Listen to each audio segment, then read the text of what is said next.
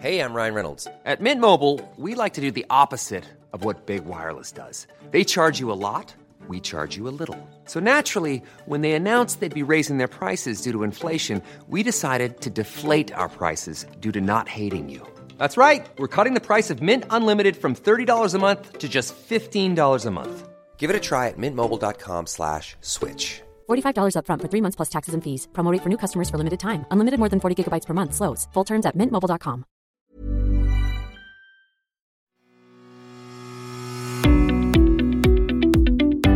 Hello and welcome to Mick Clifford Podcast at the Irish Examiner. Now for something a small bit different. There's a huge amount of lip service in this country paid to the arts, but what is it like to earn a living in the sector, and particularly in one of the disciplines that does not have mass appeal, yet is an integral part of our culture? Gavan Ring is one of Ireland's foremost opera singers, and apart from being a renowned singer, I would think that he's well able to talk as well, which makes him an ideal interviewee for this podcast. Gavan, you're very welcome. Thanks very much, Mick. Delighted to be here. Gavan, professional singer. I'm sure you've a very varied life and lifestyle being a performer, as is the way with any performer. But I'm just curious, for instance, say, take even this week, how would you be spending your week? Well, so in between shows and things like that, I'd be pretty proactive in the sense that I'm always at something.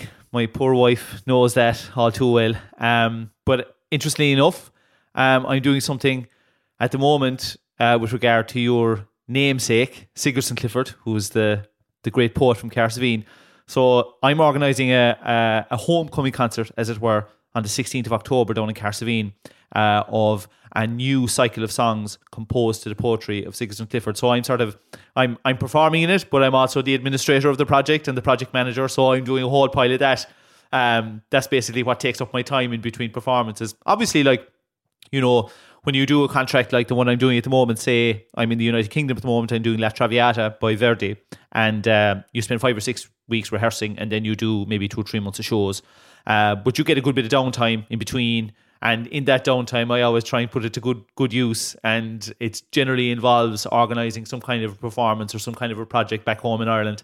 And so that's what I'm doing at the moment. So it is gung-ho, selling tickets, doing marketing, talking to people in the media, putting up social media posts, and of course learning the repertoire as well that I have to sing on the night. But I like to be kept busy, to be honest with you.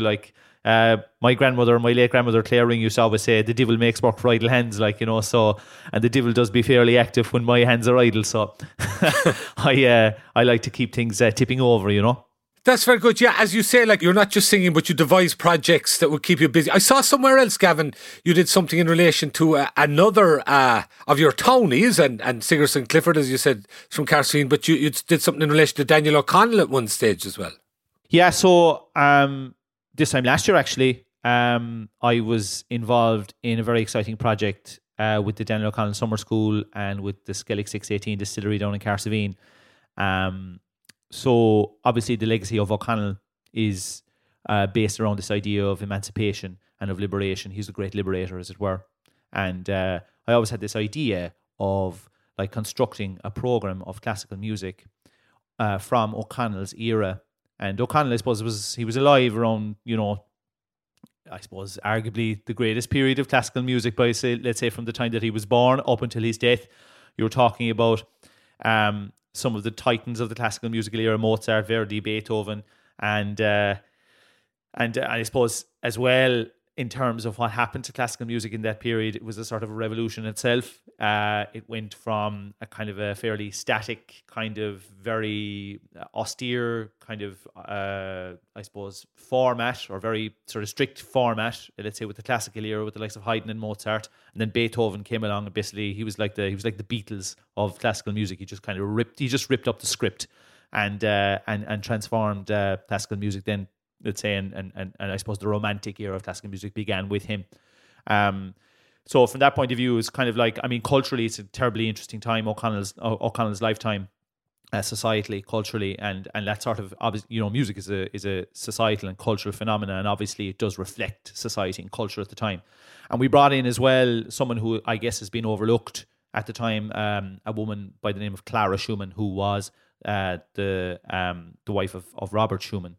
and we brought in some for music as well, because I suppose, like I say, history tends to overlook female composers, and her contribution was seismic, really, to that period as well. So yeah, that was really, really cool. But I suppose it's all wrapped up in this, in my kind of modus operandi, if you will, of no matter where my head or my body might be at any given point on the globe, but my heart is always kind of back home in Carsaveen, back home in Kerry, and I always like to try and bring whatever particular skill set I have home and utilize it, and I suppose just give something back in some shape or form, but it's and sure, it's an excuse to get back to Carsaveen as well. Yeah. I never need too much of an excuse to get back there. Yeah, I can well imagine. Yeah, I know exactly what you mean. Tell me this: a performer like yourself, Gavin, COVID, how did you manage through it? With great difficulty. Well, I tell you, I was just talking to some colleagues about this in my dressing room during the other guys who are playing roles in the opera that I'm singing in at the moment, and we were all kind of saying nobody really talks about COVID now anymore. Really, we're all kind of saying that we've kind of brushed it under the carpet, and you just don't want to sort of really kind of go back into it. And I think it's probably because it was so traumatic in a way. It was trauma. Not least, let's say, for all those poor souls that passed away as a result of the bloody thing. But obviously, from the arts industry point of view, it was. I think the first 6 to 12 months was like an enormous existential crisis, because particularly if you're self-employed and you've decided to, you've decided to become a freelance musician, and that's what you are, really. An opera singer sounds very glamorous, and it can be from time to time, but at the end of the day, you're a freelance musician. Actually, it's a very funny story. I'll just tell this very quickly before I get back onto the point. But I remember just alluding to that point of the difference between an opera singer and a freelance musician, how the two can sometimes be obscured, even though they're the same thing. I remember when I was moving to the UK back in 2010, and I was looking for some accommodation in Brighton, and I rang up a letting agency, and they said, okay, yeah, sure, what do you do for a living? What's your occupation? And I said, freelance musician.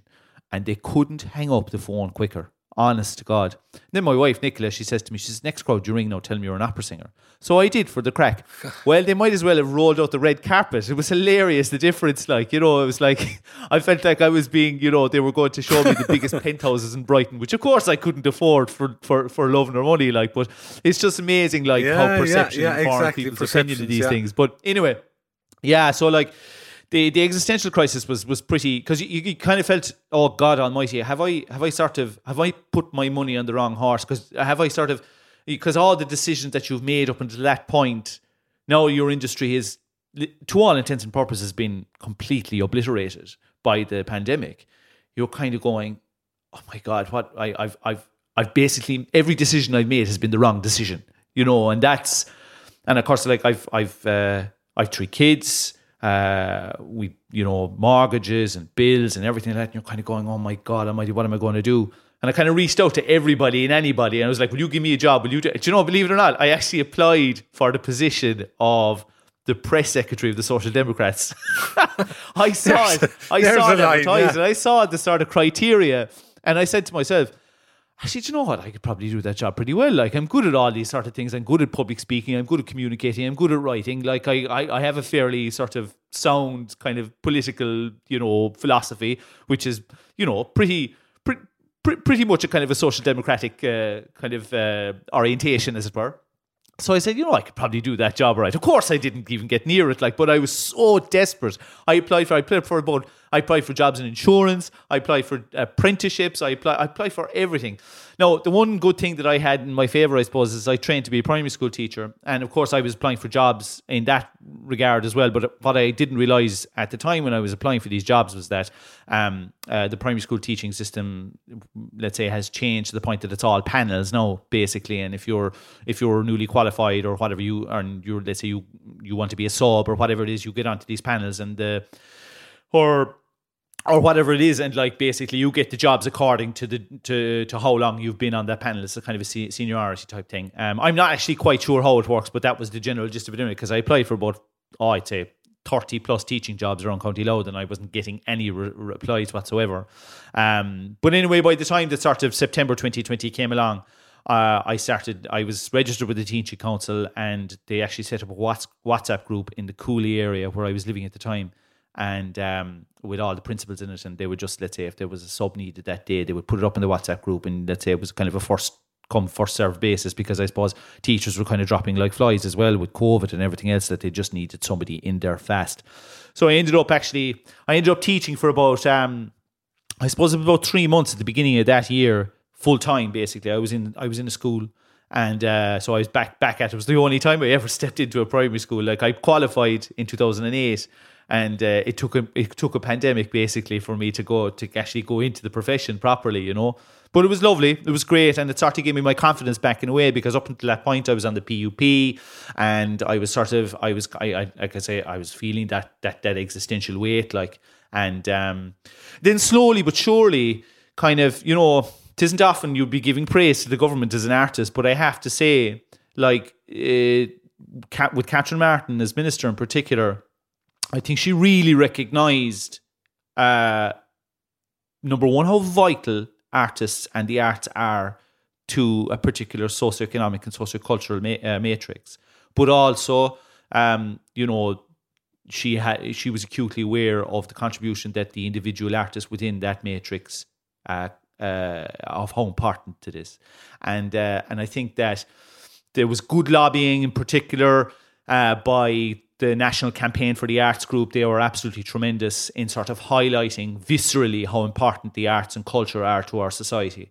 And I think that sort of that led a charge then for the government basically to put their money where their mouth was, and introduce a range of supports, increase the Arts Council funding, and I suppose just allow artists some kind of fuish, some kind of out to be able to sort of do things differently, be it digitally, let's say streaming, films, and of course the COVID Care series as well, which was funded by Creative Ireland, where, you know, musicians went to care homes in and around the country, and so, like, we found another way. Now, it wasn't the same, but it was an out for us. And of course, like, let's say companies like Irish National Opera, with whom I would be closely associated, they were given, let's say allocated funding to do a lot of digital work. We made a couple of films. Let's say we had operas composed for us. We did stuff online. We as I say, now, it wasn't full time. I was still teaching. I taught in the primary school pretty much all the way through 2020 into 2021, and I was able to punctuate my existence as a teacher with doing digital things and suppose, you know, work in the other ways, as it were. And but it was a roller coaster. Like, you just sort of found yourself going from day to day in a way that you'd never done before. You had to think on your feet. You really had to do wits about you, and you really couldn't let any opportunity pass you by. You basically had to, if there was hay to be made, you bloody well made it. And I think that actually, all in all, I mean, we probably all could have been doing without the pandemic, everybody in the country. But I think from the arts point of view, I think it definitely gave the arts a chance. And I suppose we were given the chance to show our true worth and our true value, because I think an awful lot of aspects of how we coped during the pandemic as a society would have been sorely lacking if the arts weren't given the platform that they were eventually given, say, let's say 6 to 8 months in, you know. As you say, the pandemic was terrible in right across society, but there were particular aspects of it that really impacted on particular sectors. And as you said, particularly the performing arts, no doubt about that. To know what's really happening, subscribe to the Irish Examiner today at irishexaminer.com/subscribe. If you thought the only way to get a more defined jawline with natural-looking results was through surgery, think again. Juvederm Volux XC is a non-surgical injectable gel filler that improves moderate to severe loss of jawline definition and can help you achieve natural-looking results with little downtime. Even better, this improved definition lasts up to 1 year with optimal treatment. No maintenance required. Improve jawline definition for a smooth, sculpted look with Juvederm Volux XC. For important safety information and to find a licensed specialist, visit Juvederm.com. That's JUVEDERM.com. Not for people with severe allergic reactions, allergies to lidocaine, or the proteins used in Juvederm. Common side effects include injection site redness, swelling, pain, tenderness, firmness, lumps, bumps, bruising, discoloration, or itching. There's a risk of unintentional injection into a blood vessel, which can cause vision abnormalities, blindness, stroke, temporary scabs, or scarring. Talk to a licensed specialist to find out if it's right for you. Tell me, you're from the same neck of the woods myself. You mentioned Carsavine, and I think to be fair to say, as Miala Murhertig might put it, that it's not an opera stronghold. So where did the passion come from? Well, I suppose personally speaking, it came from my family. So my grandmother Claire, who I'm sure you knew, she was big into it, like, and when she was, she used to work in the civil service in Dublin during the 1950s, and she used to go to the opera regularly there whenever she'd be able to stump up the few quid to be able to go. And she was also in the Radio Éireann Singers, which is sort of the equivalent of the RT Philharmonic Choir now, you know. So she always had a kind of a natural interest and aptitude. She loved the singing voice herself, and she taught herself the piano and stuff like that. Like, you know, I mean, not to any major standard or anything, but she taught herself a kind of a set repertoire of stuff that she was able to play herself, like, you know. And so she was very, very into it, like, and she'd play classical music for me when I was younger a lot. And she'd, in fact, she used to have kind of a party. She used to get me to do a party trick. So she had me kind of memorize what Swan Lake was by Tchaikovsky and what the Four Seasons sounded like by Vivaldi. And so, like, you know, somebody come over to the house and she'd say, oh, you must say, Gavin's very good at recognising composers. So, of course, this was rehearsed now, like, within an inch of its life, you know. So she'd put on the CD or whatever, like, and she'd say, Gavin, what composer is that? And, of course, I'd maybe 3 or 4 years old. I was like, that's Swan Lake by Tchaikovsky, Nana. And, of course, they were very impressed by that, of course, and she was delighted. But it was kind of, I suppose, it kind of points in the direction that it was always there in the ether, like. But my family was always very interested in music, even my mother as well. Like, my mother has such a broad, eclectic taste in music, and she was always playing music in the car as well. And, like, a sort of, I guess, you know, more than most people, like, just, I suppose, an appreciation of and an interest in music and artists and singers in particular was always something that was very, very prevalent in my childhood. So I suppose that's where it came from. But I do remember, like, the first time I heard opera, I was like, what in the name of God is this? This is amazing. And I was kind of hooked from day one, like, you know, and it kind of just stayed with me. And I always wanted to sing operatically. I remember going in for Scorn and Og years ago now, and I got up in a way to sing. I was doing the solo singing competition or whatever, like, and of course everyone was singing their Chanot stuff, like, you know. So I decided I'm going to sing the Rose of Tralee if I was John McCormack. Now, needless to say, I didn't win at all, like, but I was just obsessed with this idea of singing operatically. And then when I went to St. Finian's in Mullingar, I got the scholarship there for music. I started getting my voice trained properly, and that's where I really kind of began to blossom, I guess, you know. As you say, you got a scholarship to St. Finian's in Mullingar, and that's renowned as a music school in particular. So by that stage, you had some idea this was the direction you wanted to take your life. Oh yeah, I suppose so. I mean, what do you know when you're 12 or 13? Like, but I was always, like, music at that point, like, was my forte, and it was something that I was excelling at. And my mother, in fairness to her, like, she really picked up on that, and she said, well, you know, we only owe it to him really to kind of allow him to exploit this as best we can. And of course, Finian's was known around the country as being a fairly good centre of excellence in terms of training young fellas at the time. It's co-educational now, but in my time it was single sex. But at giving young fellas a chance to really, I suppose, hone their craft. Like, so yeah, that was. I suppose, like, when I was blowing Carsavine, like, growing up, like, and in primary school and stuff like that, and there was a good emphasis of music in Ahatubra National School as well, where I was, and, you know, we the marching band for St. Patrick's Day, and we used to have Willie Larkin down from Temple Lantern to do traditional music with us, and, like, there was a good music vibe, and there always has been, and it still continues to this day, like, down there. And my sort of my childhood was just full of music, classical, traditional, the whole lot. Like it was ideal really from a sort of a formative point of view like that. But you know, it's funny you talk about like Micheál Martic saying that Carcevines not an operatic stronghold. Would you believe it, Mick? The very first Gaelic opera, so the very first opera composed in the Irish language, was composed by a fella from Carcevine, a guy called Thomas O'Brien Butler. And he was of, let's say, the Butler stock of Waterville, but his branch of the family had moved in to Carcevine, and they used to their setup was there where the credit union is now, across from Jeffrey Connor's pharmacy, and they were merchants and butter merchants and drapers and things like that. But this guy anyway, he went off. He showed a bit of flair. He was educated in Fermoy. I think he was in the boarding school there, and he sort of had a bit of a flair for it. He went off to London to study, and he wrote this opera called Murgaish, which is based in Waterville and is kind of a mishmash of Irish Celtic mythology, and it's all sort of, you know, traditional music flowing through it and stuff like that. Like so there's a history there. It's a hidden history. It's pretty latent, but it's there. Yeah. Oh, yeah, no, in fairness, definitely. One thing I'd be curious about, Gavin, in St. Finian's where you went, and presumably there would have been others of like mind to yourself in terms of music and that sort of thing. Off the top of your head, did many of them end up being able to make a career in the arts in one form or another?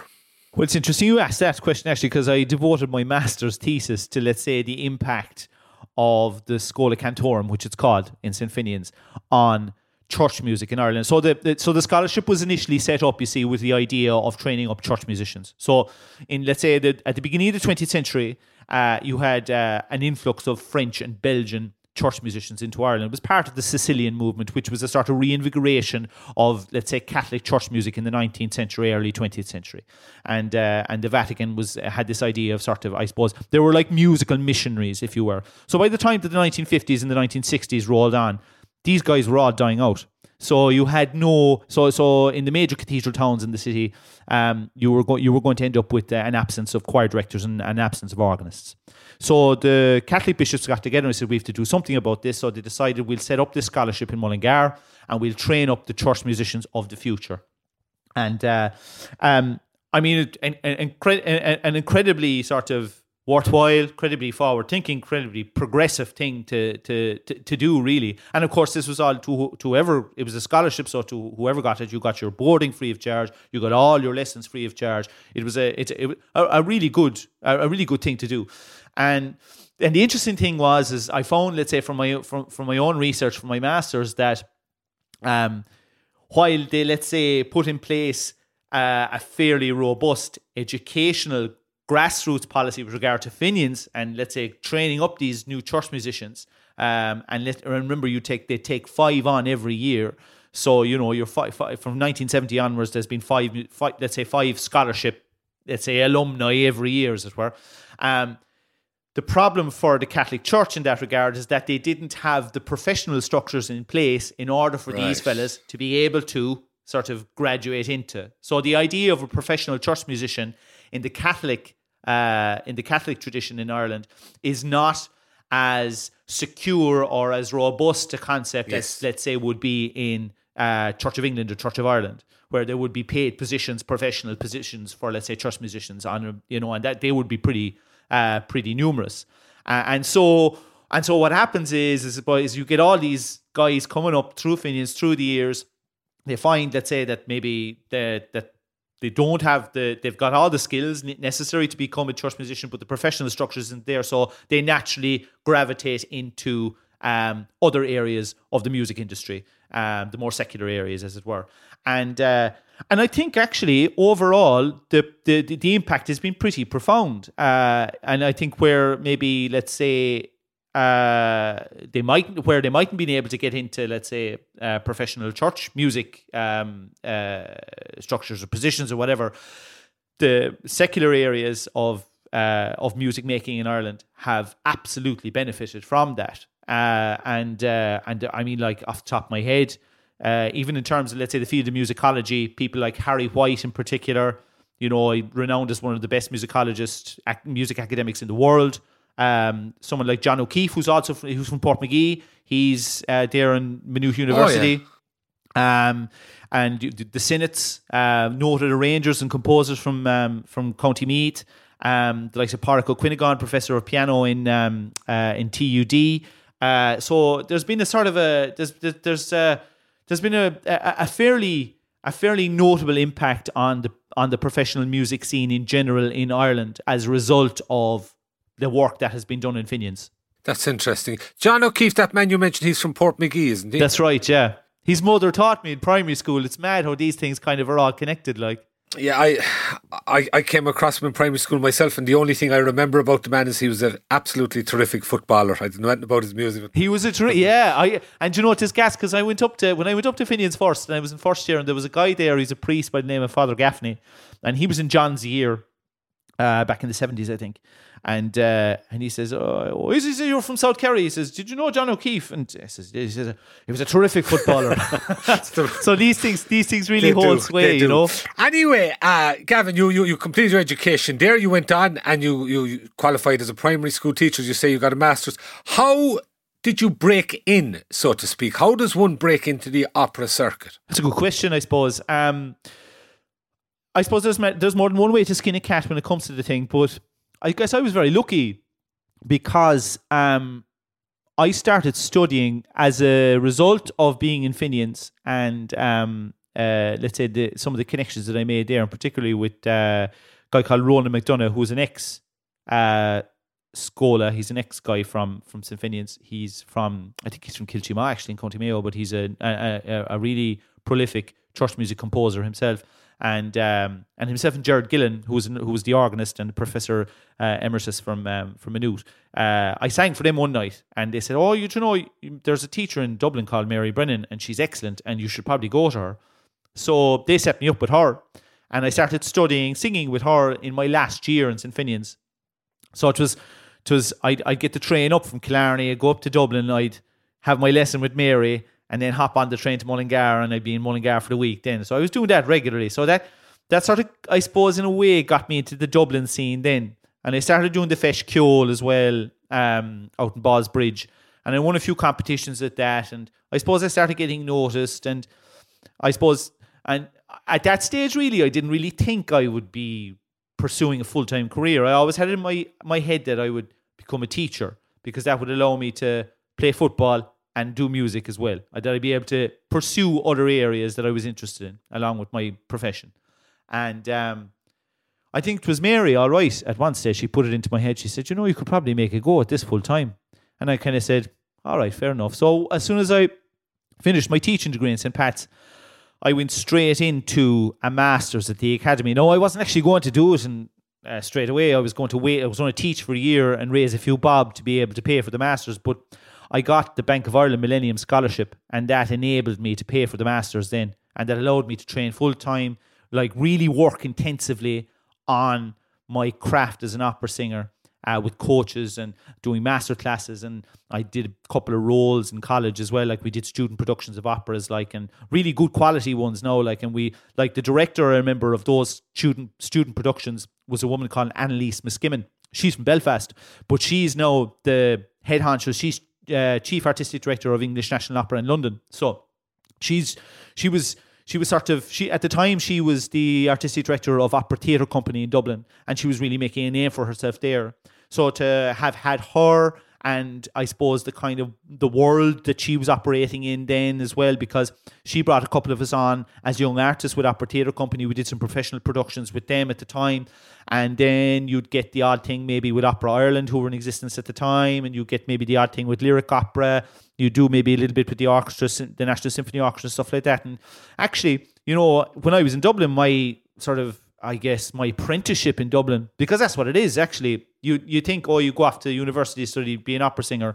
In name, yeah, and that's the facade of it. But it's actually an apprenticeship.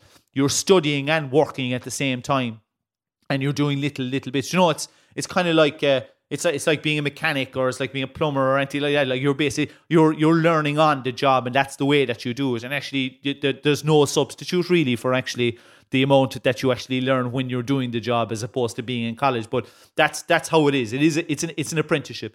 And when I was in Dublin, I got fierce opportunities, more so like by the time that I did a year at the National Opera Studio in London from 2012 to 2013 to sort of, I guess, spread my wings a bit and get involved in a major way, let's say, with the major UK companies. And, all the guys that were inside there and the girls that were with me, they were just flabbergasted at the amount of experience that I actually amassed in Dublin in terms of being on stage with an orchestra and all, let's say, the concerts and leader recitals that I would have done over the years as well. So yeah, it's kind of a gradual process, I suppose, Mick. Like you kind of just you and as I say, I got the rub of the green. I had the right people at the right time, and I was sort of just, I guess, slowly but surely made my way into the profession. And so, Gavin, and as you say, you made your way in that respect. Is there a lot of travel involved? Did I see somewhere that you said prior to the pandemic, around 2019, that you might have visited up to 30 or 40 cities that year with work? Yeah, absolutely. It was crazy. Do you know the way Google is following you everywhere you go nowadays, and they send you the updates to tell you where you were, and you're like, my God, was I there? I didn't realise I was there. But yeah, it was pretty manic now as well. And 2019 was that was the fulcrum year in terms of transitioning from baritone to tenor. So I was a baritone for the first 10 years of my career. Tell me about that transition. Why do you transition, and what is the difference, so to speak? Well, I suppose it doesn't happen to everybody. And I guess so for the first 10 years of my career, I was a baritone and a sort of a mid-range singer. So in the principal male categorizations of voice are tenor, highest, baritone in the middle, and bass, lower. And I was a baritone, and I was always maybe a slightly higher baritone. So I was always kind of edging towards tenor, but I wasn't necessarily at tenor. Then, in around my late 20s, early 30s, I began to sort of notice a big difference in my voice. It had definitely become easier to sing higher, and it was becoming more difficult to sort of supply the same degree of resonance that you need when you're an operatic baritone, and that's quite congruent with let's say male vocal physiology anyway, in terms of, let's say, by the time you get your late 20s, early 30s, a definite sort of maturing, or certainly the beginning of a process of maturation occurs. And for me, the voice just went higher. So I had to respond to that. And that was kind of scary in a way, because I had to I had all this work lined up as a baritone. But like, if you don't listen to your voice, if your voice is telling you something like that, and something as fundamental as that, you ignore it at your peril. Because if you start trying to force a particular sound on the voice to which it's not naturally disposed to, you'll run into trouble down the line, and you'll probably run out of road as an opera singer. I presume part of that is, if as you say, you need to follow your voice in terms of becoming a tenor, is there some questions then in yourself? Can I be as successful as a tenor as I was as a baritone? Completely, yeah. And like, again, in a way, I sort of had to put the blinkers on. I mean, I didn't, I suppose, because my teacher was fully supportive of it. I studied with a guy called Robert Dean. He's one of the professors at the Guildhall School in London, and he really knows his stuff. Like, and he's really kind of knows particularly male voices like that. And crucially as well, my agent, who is a really great woman, she's got her head screwed on. She knows voices very well as well. They were both kind of saying, this is the way to go. We support you in this, essentially. So when you those kind of two kind of, I guess, fundamental people behind you, it kind of makes the leap of faith that little bit easier. But it is a leap of faith nonetheless. But I suppose, look, you put a plan in place. You kind of I had to embark on a process of intensive retraining for about maybe 6 to 8 months. And that training, when you become a tenor, then like that kind of training is ongoing, because now I'm still only really at the beginning. Pandemic got in the way big time as well, because I managed to sort of secure all these kind of developmentally appropriate sort of opportunities and work situations for me to be able to start again, as it were. And of course, they all got shoved to the side. Well, they got shoved to 2022 and 2023, and that's why I'm kind of starting again now, which is kind of cool. But I do feel like I've sort of missed out on 2.5, 3 years of development, which is a bit of a pain in the backside. But look, I live to tell the tale, so I can't complain. So many of my colleagues have fallen by the wayside and have not been able to get back into the business because of the pandemic. So I just feel very grateful that I'm sitting here in a position to be able to say I'm actually all right, and I can work away at this full time again, you know. And as I say, I got very lucky in that regard. But anyway, I mean, so yeah, you do sort of you have to recalibrate and kind of look at it differently. But it's I to be honest with you, I'm delighted I made the change. I'm thrilled to bits because my voice feels like it's in the right place. I feel like I'm doing the right thing. Don't get me wrong, it's still challenging and there's a lot that I still have to learn, and there's a good bit of development to go, a good bit of road to travel there, but it's worthwhile. And as I say, I'm really enjoying it and finding it very, very worthwhile. But as you said, you have a young family and all. That, of course, is another aspect of the performer's life that a lot of us forget at times. Like, as you said, there's the glamour side, but there's also the other side. Absolutely, like, and at the end of the day, really, like, Jesus, I'd be nowhere without my family, really. And like with Nicola and the kids there, like, I'm in a way, I'm so glad that I have them. I'm so grateful that I have them because it keeps you grounded. And my extended family as well. God, my mom, my sister, and everyone else as well. Like, God Almighty, but like, you know, you do have to make a conscious decision in this racket to prioritize that part of yourself, and it comes at a financial cost, of course. But what is a short-term financial cost is a long-term personal investment, if you know what I mean.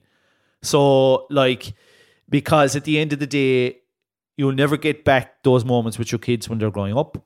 You'll never get back those moments with your wife and with your family, where you need to be able to say, look, I'm going to make a priority of making sure that I get home as often as I possibly can. Myself and Nicola have had a rule ever since, because she's a singer herself as well. We've had a rule since we've been together of no more than 12 days. And it's never actually been more than 12 days. It's generally only been about 5 or 6 before, let's say, if we're away for a sort of a concerted period of time, that we try and get back at least at least every 12 days. And as I say, it's often a shorter period than that. Ryanair has been very helpful in that regard with the cheap fares. But even still, like I would try my very, very best to absolutely prioritize that part, because I guess there are artists out there in my profession and across all professions who don't by choice, or who may not be able to. They might find themselves just not for whatever reason not being able to make those prioritizations. But wherever possible, I try to do that, because, as you say, like, if you neglect that part of yourself, like, it's not good. It's not good at all. And as a career itself, Gavin, is it something that realistically, you know, no more than the average artist of working life, that it's something you hope you could be able to do right through life? And do you develop further on from opera, or is that something that, as you say, to that extent, you're living the dream career-wise? Yeah, I mean, I suppose the wonderful thing about being an opera singer is, and there are many, many wonderful things about being an opera singer. It's a great way to make a living, and I mean, it's so utterly satisfying and enriching, and I feel very, very, very lucky to be able to do what I do for a living, because, like, you know, it's essentially, I mean, look, there's a lot of technical sides to it as well, like, and you have to be on top of your craft, and you're, you know, at the end of the day, you can't be messing around, like, you know, you have to know what you're doing. But as long as you sort of attend to those aspects of your professional self, as it were, like, the processes then are a pure joy. Like, you get up on stage and you're playing these, you know, incredibly complex, sophisticated characters from a whole range of different contexts and situations, you know, across, you know, different shades of the art form, right from, let's say, the 1600s up until modern day. So there's such a rich sort of repertoire there for you to start, and you'll never get through all of it. That's the beauty of it, in a way. Like, you'll spend your life exploring the whole thing, and if you're lucky, you'll have enough. There'll be a few companies there who will give you the chance to really go in depth with these roles and perform them, and so, like, from that point of view, I suppose, like, that's the beauty of it, that you know, you might spend a few years singing a certain amount of roles, and then you'll find that maybe that, let's say, the next few years you'll devote to another set of roles, depending on maybe how your voice matures as well. Because, like, let's say I say, okay, I became a tenor, but my voice will go through different stages of fluctuation and maturation as a tenor until, let's say, the end of my career. But, like, God, there was a fella there online. He's an Italian tenor. God, let me try and find his name now. But he's 92 years old. I saw a clip of him 92. online. His name will come to me again now in a minute. 92, and he's still absolutely in glorious form. And it's the thing about opera singing as well, is the technique that you learn in order to be able to sing opera. So, like, when you're singing opera, you have to have a solid control and vocal technique, because at the end of the day, you're singing out over sometimes 40, 50 piece orchestras. So you have to beat them basically in terms of volume. No, it's not a question of volume necessarily. At times, it's more about sort of the resonance that you create within your own natural physiology, particularly in terms of your chest and your head. But anyway, that's another podcast. But, like, so the way that you put that technique together, assuming you do it right, you should be able to sing with reasonable proficiency operatically for most of your life, because it's such a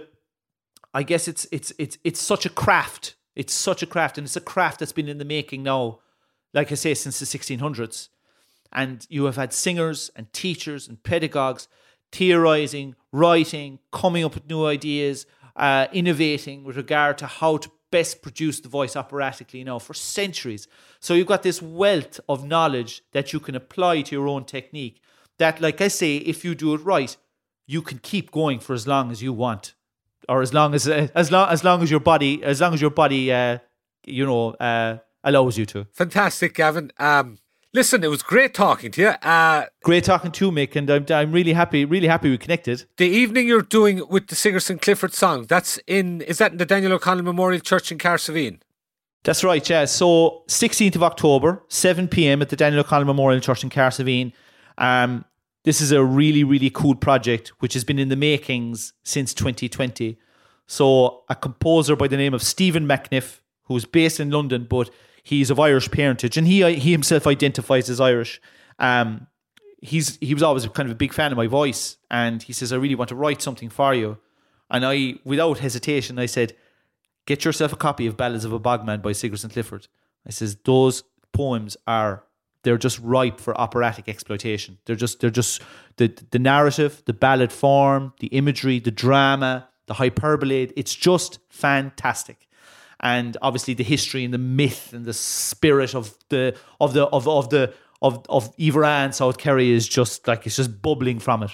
So he got it. He fell in love with the poetry, and he wrote this 45-minute song cycle based on the poetry of Sigerson Clifford, and they are just fantastic. We got some funding from Chapman University in Los Angeles to actually workshop it and put it together, and we did the sort of world premiere of it, as it were, back in April in Los Angeles. And then we went to Cork with it. So Sigerson Clifford was born in Cork, bit like myself. We have a parallel like that. I was born in Cork, raised in Carsaveen, same with him.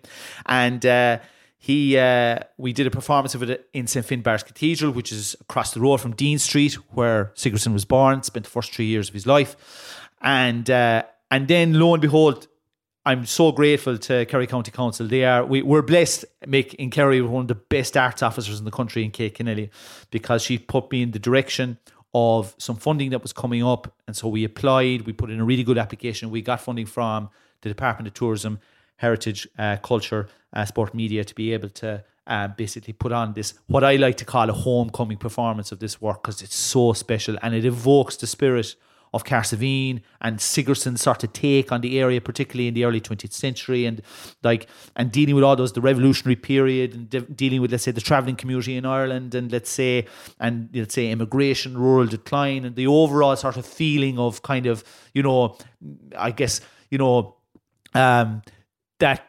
that spirituality that is only the preserve of County Kerry. And that Sigerson really... Actually, I was talking to John Spillane recently about this.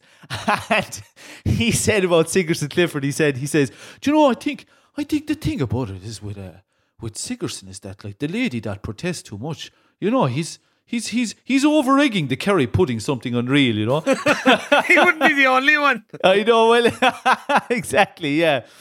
But then John went on to say that actually the whole Kerry Cork thing is a load of nonsense because we were all the same tribe anyway. So look, you know. Yeah, I should definitely. But yeah, so it's going to be very special. So if anybody's listening and you want to come down, and it's going to be recorded by RT Lyric FM as well. So it'll be a really special night, beautiful acoustic in the Daniel O'Connell Memorial Church, and ticket sales are going well. Should sell out, I would imagine, fairly lively. So if you want to get a ticket, get on the bandwagon now. I'll put you in the spot. Would you give us one verse of the Boys of Barna Shroud? Oh, listen. Yeah, I no bother at all, Mick. All right, hold on now. Okay. Actually, I'll tell you a funny story about that before I sing it.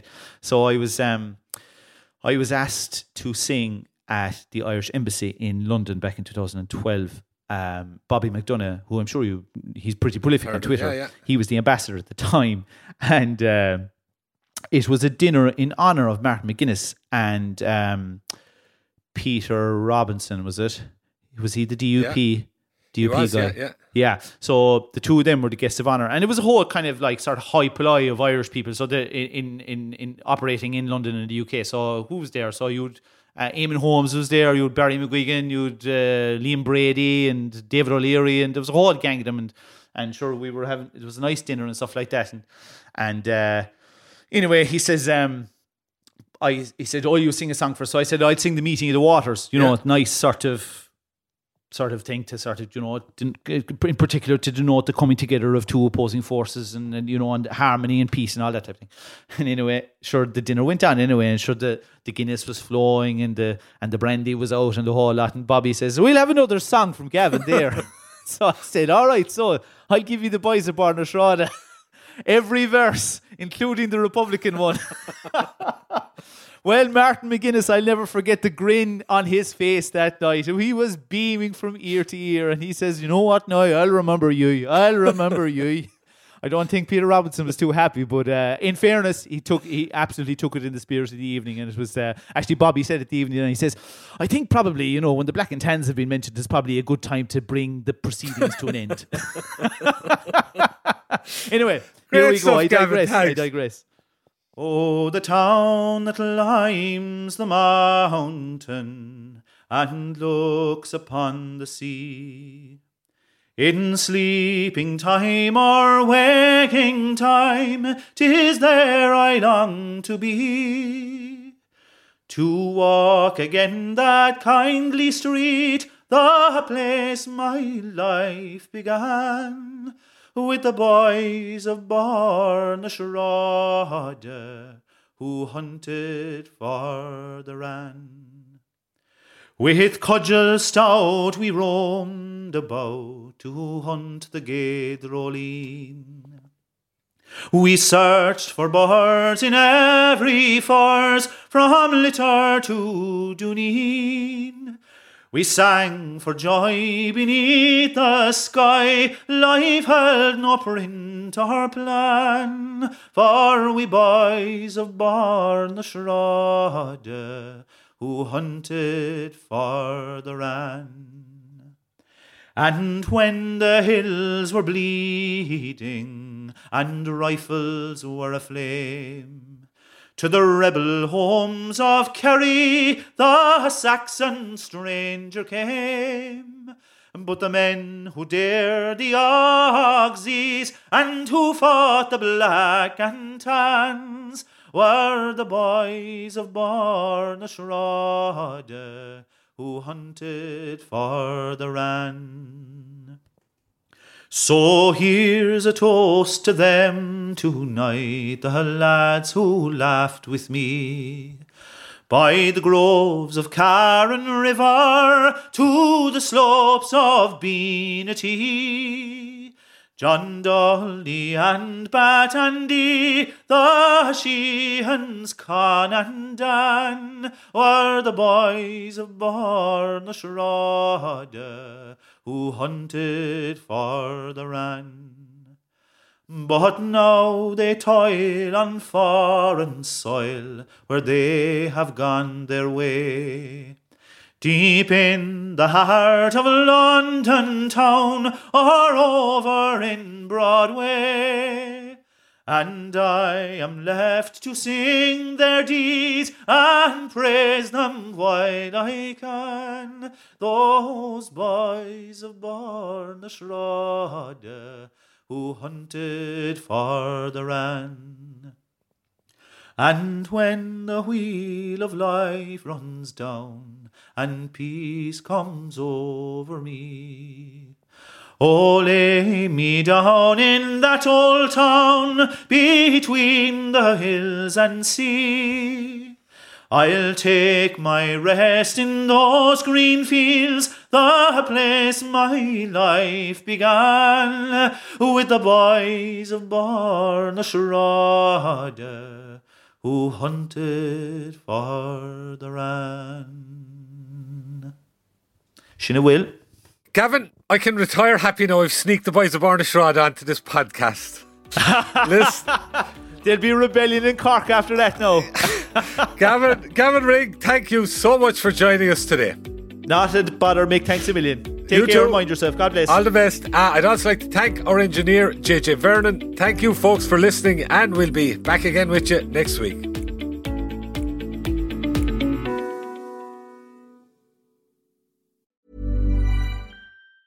Planning for your next trip?